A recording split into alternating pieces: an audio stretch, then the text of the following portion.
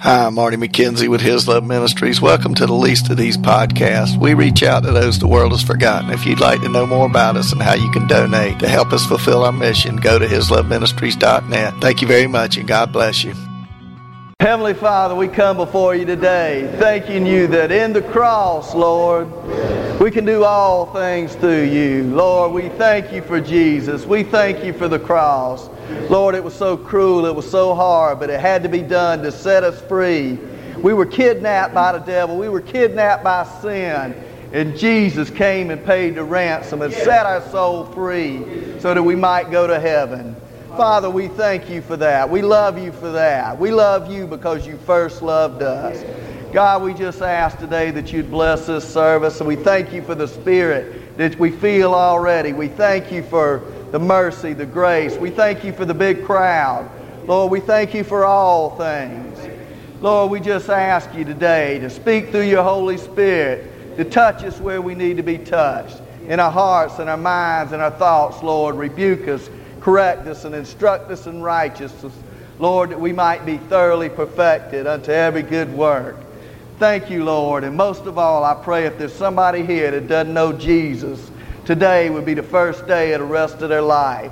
Today they become a new creation, be saved, and come to know what Jesus is all about. The Bible says, taste and see that the Lord is good.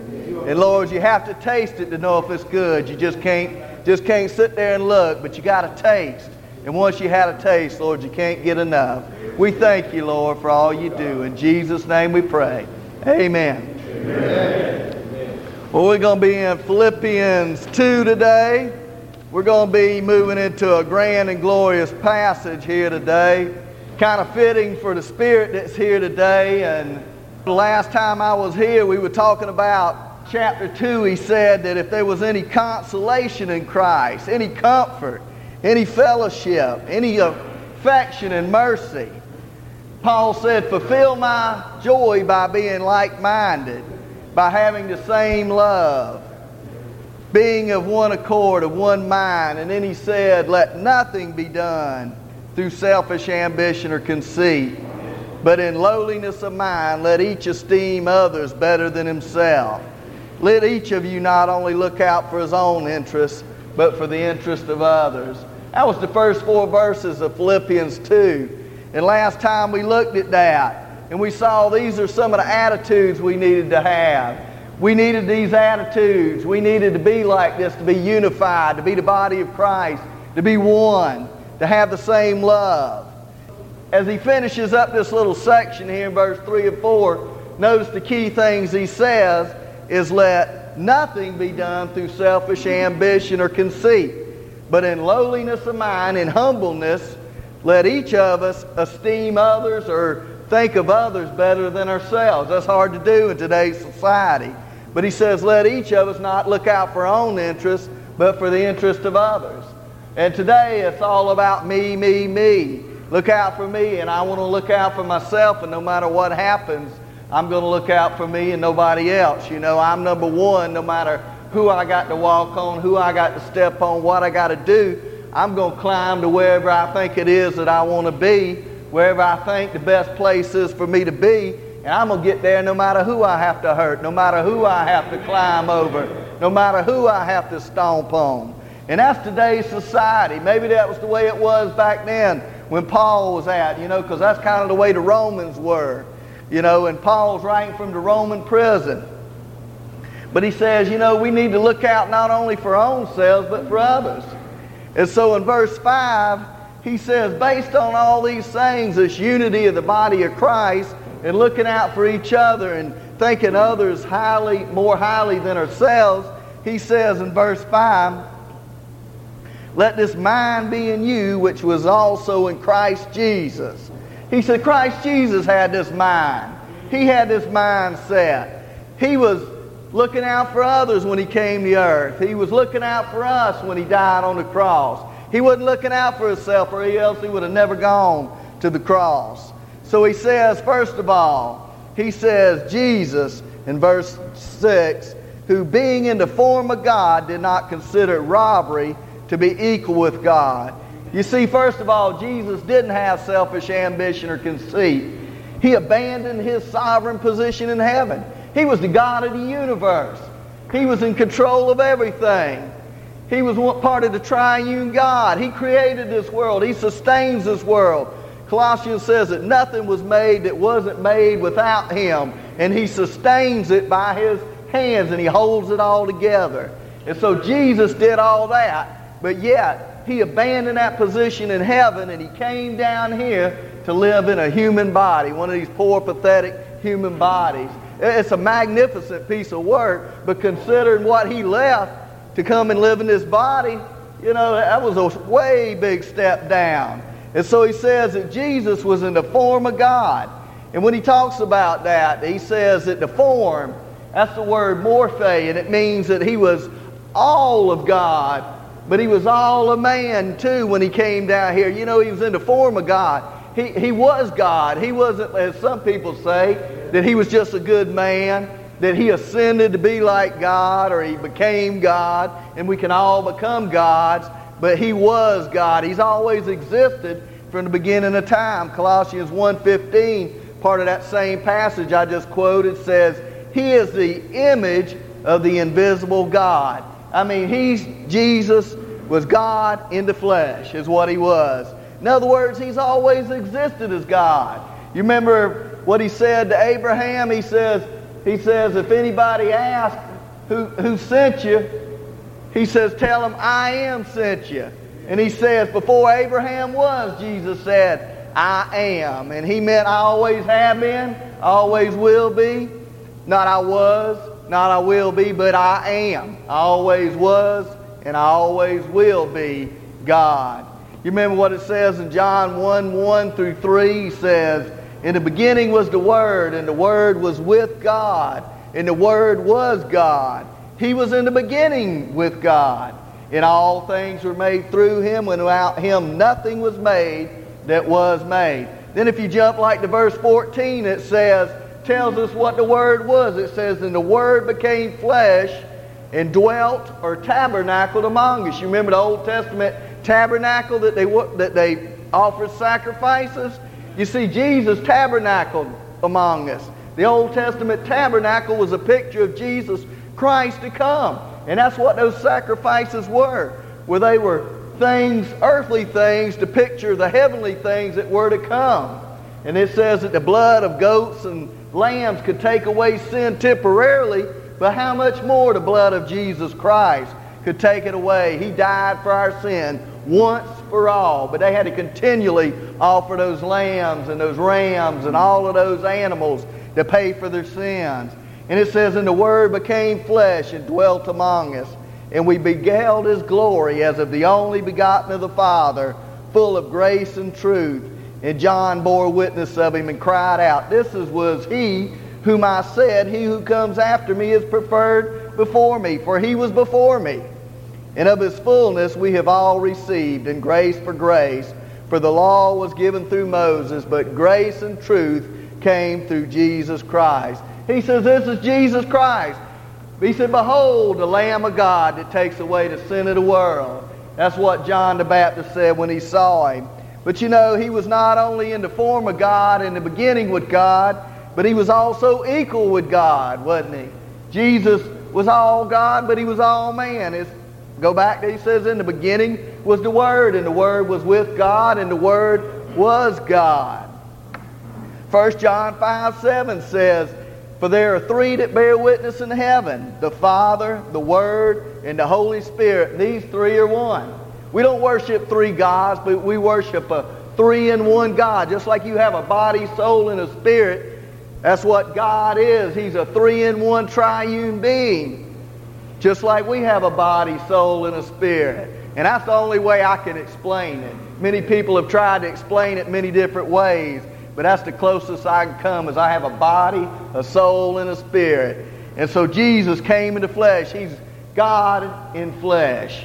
It says that Jesus, even though he was God, even though he was equal to God because he was God, he didn't consider it robbery to be equal with God. In other words, he says he didn't consider it something to be grasped at. You know how it is when we try to get something that we want, or we think we deserve a position in life. We deserve a place, some honor, some position. And we grasp at that, don't we? We do whatever we can to get to that position. But it says that Jesus didn't think that was something he needed to grasp at because he was already God. If anybody had the right to be conceited, to be selfish, it's God. Because he made all things, he created all things. But he didn't think it something to be grasped. He didn't think it something to be held on to. That's what Satan tried to do in Isaiah 14:12. You know, remember Satan had the eye disease. Remember, he says, I will, I will, I will. He says, how are you fallen from heaven, O Lucifer, son of the morning? How are you cut down to the ground? You have weakened the nations. For if you said in your heart, I will ascend into the heaven. I will exalt my throne above the stars of God. I will also sit on the mount of the congregation on the farther sides of the north. I will ascend above the heights of the clouds. I will be like the Most High. And he says, yet you will be brought down to Sheol, to the lowest depths of the pit. You see, Satan, that's what caused the first rebellion, was Satan took the angels and he rebelled against God. He said in his heart, I will be like God. He was jealous of God. And he wanted to be like God. And so he grasped at something that he wasn't. And so he tried to get there. Jesus, he didn't have to hold on to something that he already was. And that's what we need to realize in our life too, that it doesn't matter to me as long as I know who I am and what I stand for, and I know I'm right with God. It doesn't matter what other people think about me. It doesn't matter. We shouldn't be worried about our reputation. We shouldn't be worried about those things. If we know we're okay with God, we know we're doing the right thing, we do we okay, then I don't care what those other people say because I know I got it going on with God. And so we're all right. And He'll take care of the rest of it, but we're always worried about what other people think of us. You know, we need to do right, yeah, but when we know that we're right, we're doing okay, it doesn't matter what they think because people are going to do things anyway. And so we don't worry about that. God came in the flesh as Jesus. And he looked out for our interest, didn't He? So first of all, He abandoned His sovereign position. He wasn't selfish. He wasn't ambitious. But then He says that He made Himself of no reputation in verse 7. In other words, He accepted a servant's position. He looked out for the interest of others. He became a servant. He says there, He made Himself of no reputation. And some of the Bibles might say He emptied Himself. And what does that mean? That sounds kind of strange that He emptied Himself, but He was God. You remember when He was on earth and some of the people asked Him, what is the sign of your coming and when will you be coming? And He says, it's not even given to me to know the times or the dates. He says, only God in heaven knows. And so what happened was Jesus, when He came to earth, He never ceased to be all God. He was all God, but He was all man also. And He had all this knowledge, but He temporarily laid some of this knowledge aside. It wasn't that He couldn't have had access to it. At times and places, He knew what people were thinking, what they were going to do. And He showed that. But most of the time, He laid this knowledge aside. He emptied Himself. It's called the kenosis, or self-emptying. He gave up the use of some of His divine attributes, is the best way to say that. He didn't cease to be God. He never became less than God, but He gave up the use of some of those things that He might be here on earth as a man and see what we see, feel what we feel, do what we do, so He could be our high priest one day in heaven. He gave up His honor, His heavenly glory. He gave up His independent authority. Remember, He says, I come not to do my will, but the will of the Father. And so He also limited Himself to the Holy Spirit's direction. He submitted to the authority of the Holy Spirit. And He also gave up His eternal riches. You remember He said that a lot of people have a place to sleep, but not the Son of Man doesn't even have a place to lay His head, you know. And so he went from place to place. And he also gave up a favorable relationship with the Father. When he died on the cross, the Father turned his back on the Son because he couldn't look on that sin. Jesus never sinned, but the Bible says in 1 Corinthians 5:21 that he became sin for us that we might know the righteousness of God. Doesn't say he sinned. Remember, Pilate says, I could find no guile in him. I could find no deceit. I could find no sin.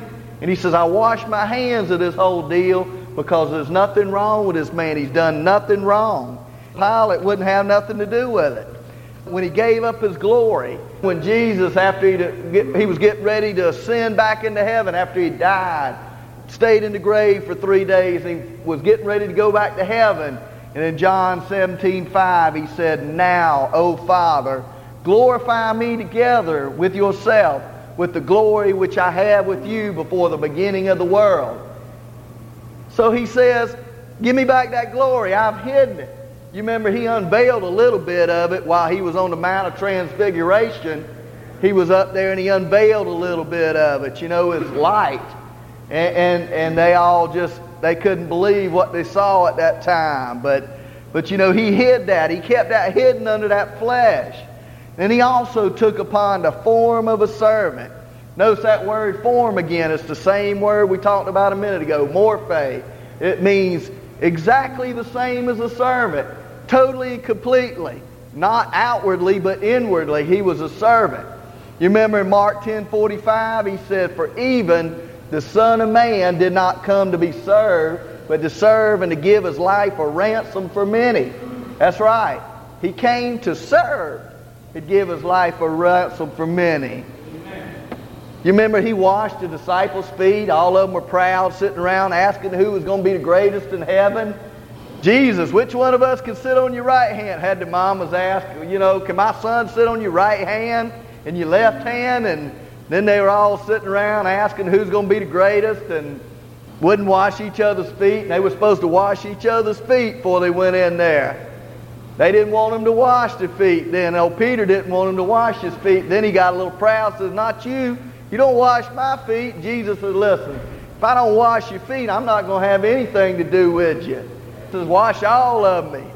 And Jesus says, Only your feet need cleaning. In other words, he is saying you're saved, but you only need to be cleansed. You know, and what he was doing was he was speaking of, you know, salvation. We need to be cleansed totally and completely. But when we saved, we don't ever lose the salvation, but we need to be cleansed daily. We need to wash the dirt off our hands, our feet, our mind, where we get in the world and it gets on us. And we need to go to God and ask Him to forgive us. And we need to repent of our sins. And we get washed and we go back to God. And He forgives us. And we stand before Him clean again. He said that He came in the likeness of a man. When he talks about that He came in the likeness of a man, meant that He was the same as a man. But this is a slightly different word because it talks about a process of becoming a man, becoming a person. And what it was, you remember He said that He grew in wisdom and stature, that He grew in knowledge, and He learned things as He grew up. And Jesus was becoming a man, but He was exactly like us, except for one thing. He was sinless. He was perfect. He was all God. He was all man in the flesh. But yet He was sinless the whole time. That's amazing that He came and Satan took Him out into the wilderness. Actually, the Holy Spirit took Him out there to be tempted. If you remember, the Holy Spirit took Him out there and let Satan tempt Him. And He tempted Him for 40 days and 40 nights. You know, and God let Him be humiliated and tested. And then He said, sent the angels to feed Him and take care of Him, didn't He? It says in Hebrews 2:17 and 18, Therefore, in all things He had to be made like His brethren, that He might be a merciful and faithful high priest in things pertaining to God, to make propitiation for the sins of the people. For that He Himself has suffered being tempted, He is able to aid those who are tempted. You see, He came down here so that He might see what it was like to be a man, to be tempted, to hurt, to suffer, to cry. He did all those things. He was hungry. He was all man and he was all God. But he says here, he came to make propitiation. That's a big word. But in the Old Testament, the mercy seat that they put the blood on once a year, that the high priest went in there, that was the seat of propitiation. That word, the same word propitiation, is the same word for mercy seat. And what it means is satisfaction.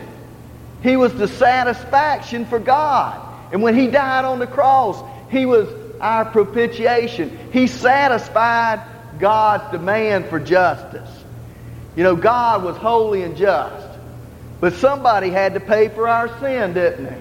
I mean, we're so dirty, we're so vile. All of us are. I'm not talking about everybody, I'm talking about me too. We're all dirty, we're all vile.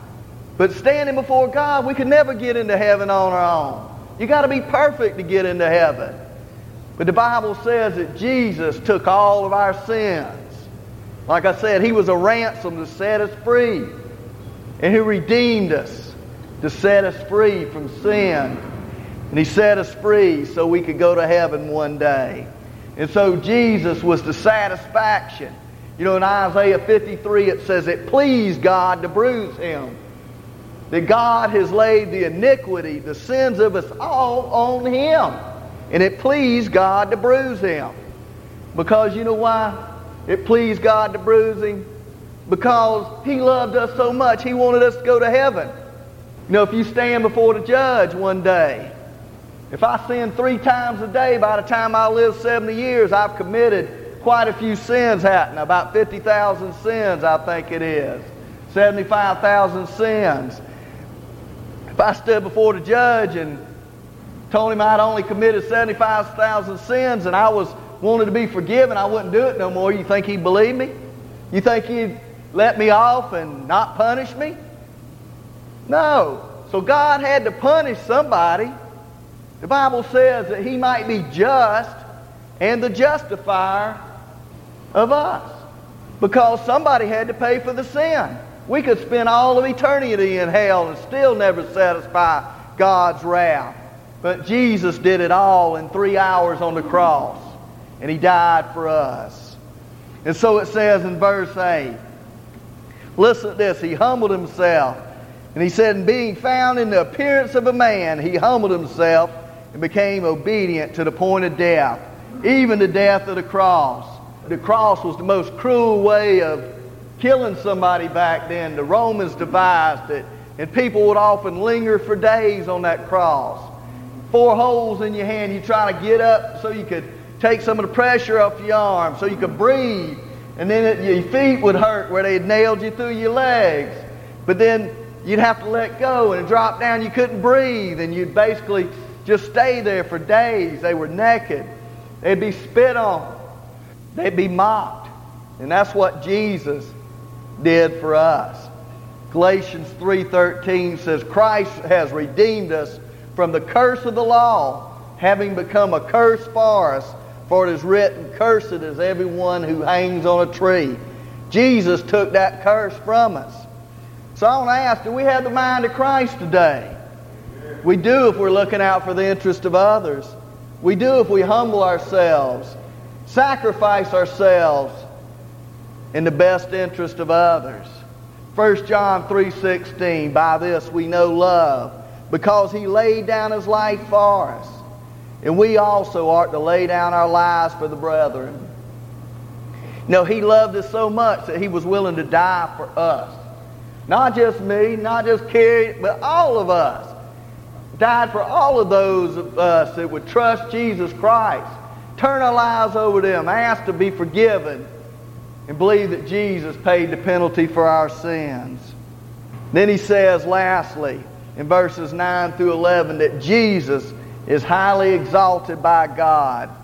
He says here, therefore God has also highly exalted him and given him the name which is above every name, that at the name of Jesus every knee should bow, of those in heaven, of those on earth, and of those under the earth, and that every tongue should confess that Jesus is Lord to the glory of God the Father.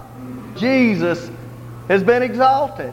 Jesus is a good example of Matthew 23:12. It says, "He that humbles himself shall be exalted." 1 Peter 5:6 says, "Therefore humble yourselves under the mighty hand of God, that He may exalt you in due time." At the proper time. When you humble yourselves, do what God wants you to do, somewhere down the road He's going to exalt you. Maybe it's in heaven. Maybe it's not in this life. But He's going to exalt you one day at the proper time. And you see, even Jesus had to be humiliated, had to die on the cross, had to have His beard plucked, had a crown of thorns shoved on His head, be beat and stripped and all kinds of things. And He was humble. And He was humiliated. But yet, it says that God has given Him the name above every name. That God has highly exalted Jesus, giving Him the name Lord, which is above every name. The name Lord. That means somebody in authority. Somebody that's in control. That He's King of Kings, the Lord of Lords, the Most High God. And He's up there in authority, and God has exalted Him because He died on the cross. And that's why it says in Acts 4:12, "Nor is there salvation in any other, for there is no other name under heaven given among men by which we must be saved." See, Jesus died to pay for our sins on the cross. And that's why you need to confess Jesus Christ as Lord and Savior to be saved. It says at the name of Jesus. You can't be saved by any other way. You can't work your way into heaven. But at the name of Jesus, I confess the Lord Jesus has been died on the cross, raised from the dead. It says in verse 10 that every knee should bow and every tongue should confess, those on earth and those under the earth, that Jesus is Lord. It says in 2 Thessalonians 1:10, when He comes in that day to be glorified in His saints and to be admired among those who believe, because our testimony among you was believed. And it says in Romans 8:18 that I consider the sufferings of this present time are not worthy to be compared with the glory which shall be revealed in us. And so Jesus is Lord. And everybody, it says those on earth and below earth, in heaven, they're all going to confess Him as Lord one day. But you know what? A lot of people aren't going to confess Him as Savior because they're not going to be able to. You know, all those people did signs and wonders. They said, and they come to Him and says, Lord, Lord. They called Him Lord, but He said, depart from me, I never knew you. They never confessed Him as Savior. They called Him Lord, but they had never trusted Him to pay for their sins. They had never come and asked Jesus to forgive them. It says solely and completely based on what you did on the cross. I want to go to heaven. Please forgive me of my sins. And so a lot of people one day are going to find themselves before Jesus on their knees, unwillingly, because they didn't want to confess Him in this life. They wanted to be like Frank Sinatra and say, I did it my way. I'm the King of Kings. I'm the Lord of Lords. I'm going to do everything I want to do. I'm going to get mine now. No matter who I have to hurt. No matter what I have to do. Having the mind of Christ involves humility, humbleness, obedience, sacrifice. But as we saw in Romans 8:18, one day, if we do that, we've trusted Jesus Christ, it also involves great reward. I want to read an illustration here. It's a little bit long. I hope we got time to finish it. It says, this was by Paul Harvey. Y'all know Paul Harvey that does radio announcements.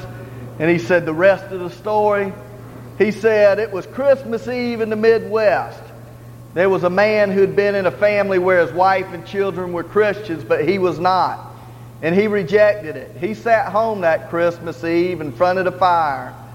He said it was cold out and the snow was blowing. His wife and his little children had gone to chapel. in a nearby village for a Christmas Eve service to honor the Christ they loved. He sat by the fire reading the paper. All of a sudden he heard a loud and repeated thumping. He thought someone was banging on the door. He went to the door and opened it, but he found no one there. By the time he got settled back in his chair, he heard it again and again. And he was bewildered as to what was causing it, until he realized that something seemed to be smashing against the window. And so he went to the drapes and he pulled the drapes aside. And to his amazement, a flock of birds were flying into the window. You see, a snowstorm had caught them away from their shelter. And they saw the light, and they were trying to get in to be saved from the cold and from the wind and the snow and the warmth that attracted them. And they were literally flying into the grass, trying to get light, to get warm. They would freeze to death, you see, if they stayed out there. Well, the man who had refused to go with his family to the Christmas Eve service because he had no interest in the Christ of Christmas was all of a sudden very compassionate for these poor birds. And so he wondered how he could help them. And so he opened the door and went out in the cold and tried to chase them away so that they wouldn't kill themselves against the window. And then he ran to the barn and he threw the doors open. And he whistled and he shooed them and did everything he could to get them to fly into the barn, but they wouldn't do it. He went so far as to take some corn and some bread and make a big trail from the window to the barn. And they wouldn't follow it.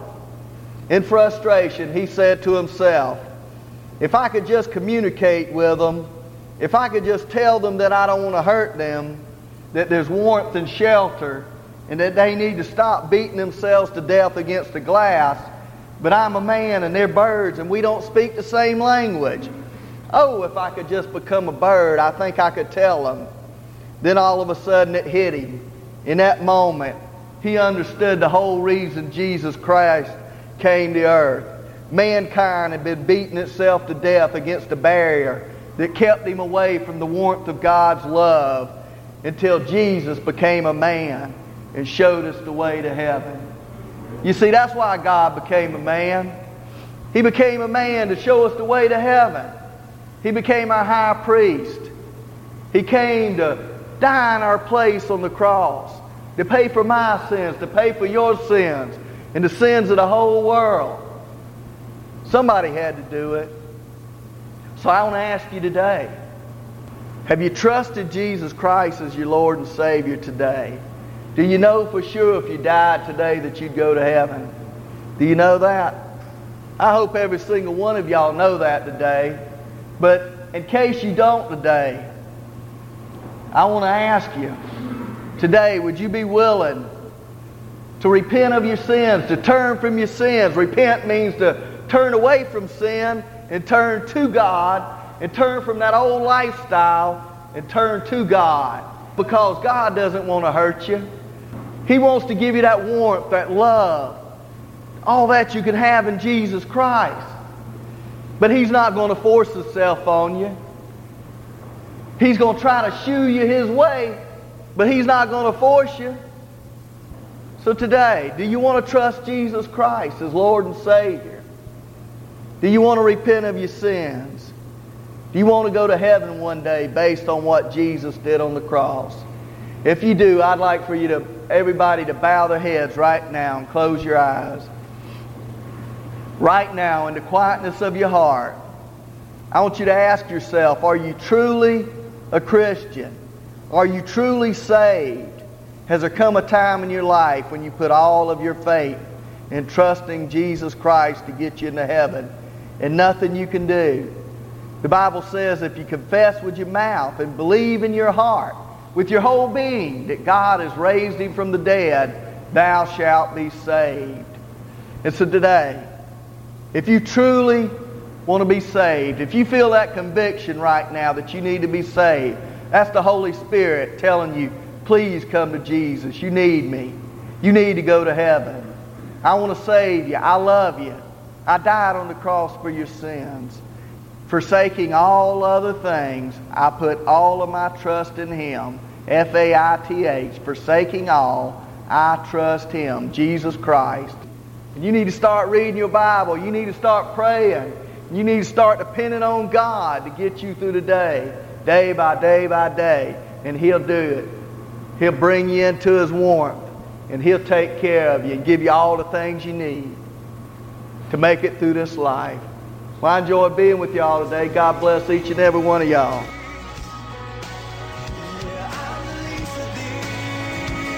Hi, I'm Marty McKenzie with His Love Ministries. Please help us reach out to those the world has forgotten. Everyone we minister to is locked up in some way, shape, or form. Some are locked up in bodies that don't work and in a nursing home facility, in the wheelchair, the bed they cannot get out of. We minister to children and youth who are locked up because of behavioral problems or their parents. They aren't doing right, and their cries, we want to have a real family. Other kids are locked up because they've committed crimes. We also minister to those locked up in the jail and the prison, to those locked up in addictions to drugs, alcohol, depression, and suicidal thoughts, and a variety of other things that keep them from becoming who Jesus wants them to be. He came to give us life and to set us free, and these folks are not free, but we can set them free through Christ Jesus, at least in their minds and their spirits. We minister in the local area of Savannah, Georgia, and surrounding Effingham and Chatham. We do about 2,000 services every year. We hope and pray that you'll support us in some way so we can continue our mission. Go to hisloveministries.net and click on the Donate Now button. And we hope and pray that you will do that. Thank you, and God bless you.